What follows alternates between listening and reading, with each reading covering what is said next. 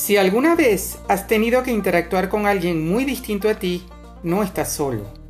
The Type Factor es el factor que explica el origen de las diferencias de personalidad desde una óptica científica y positiva para poderlas entender, respetar y aprovechar de manera constructiva.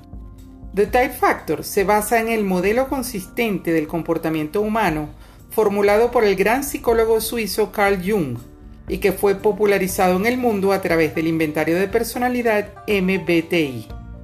Aunque en este podcast toco temas relacionados con el mundo empresarial, comenzarás a entenderte mejor a ti mismo y a los demás aunque sean diferentes.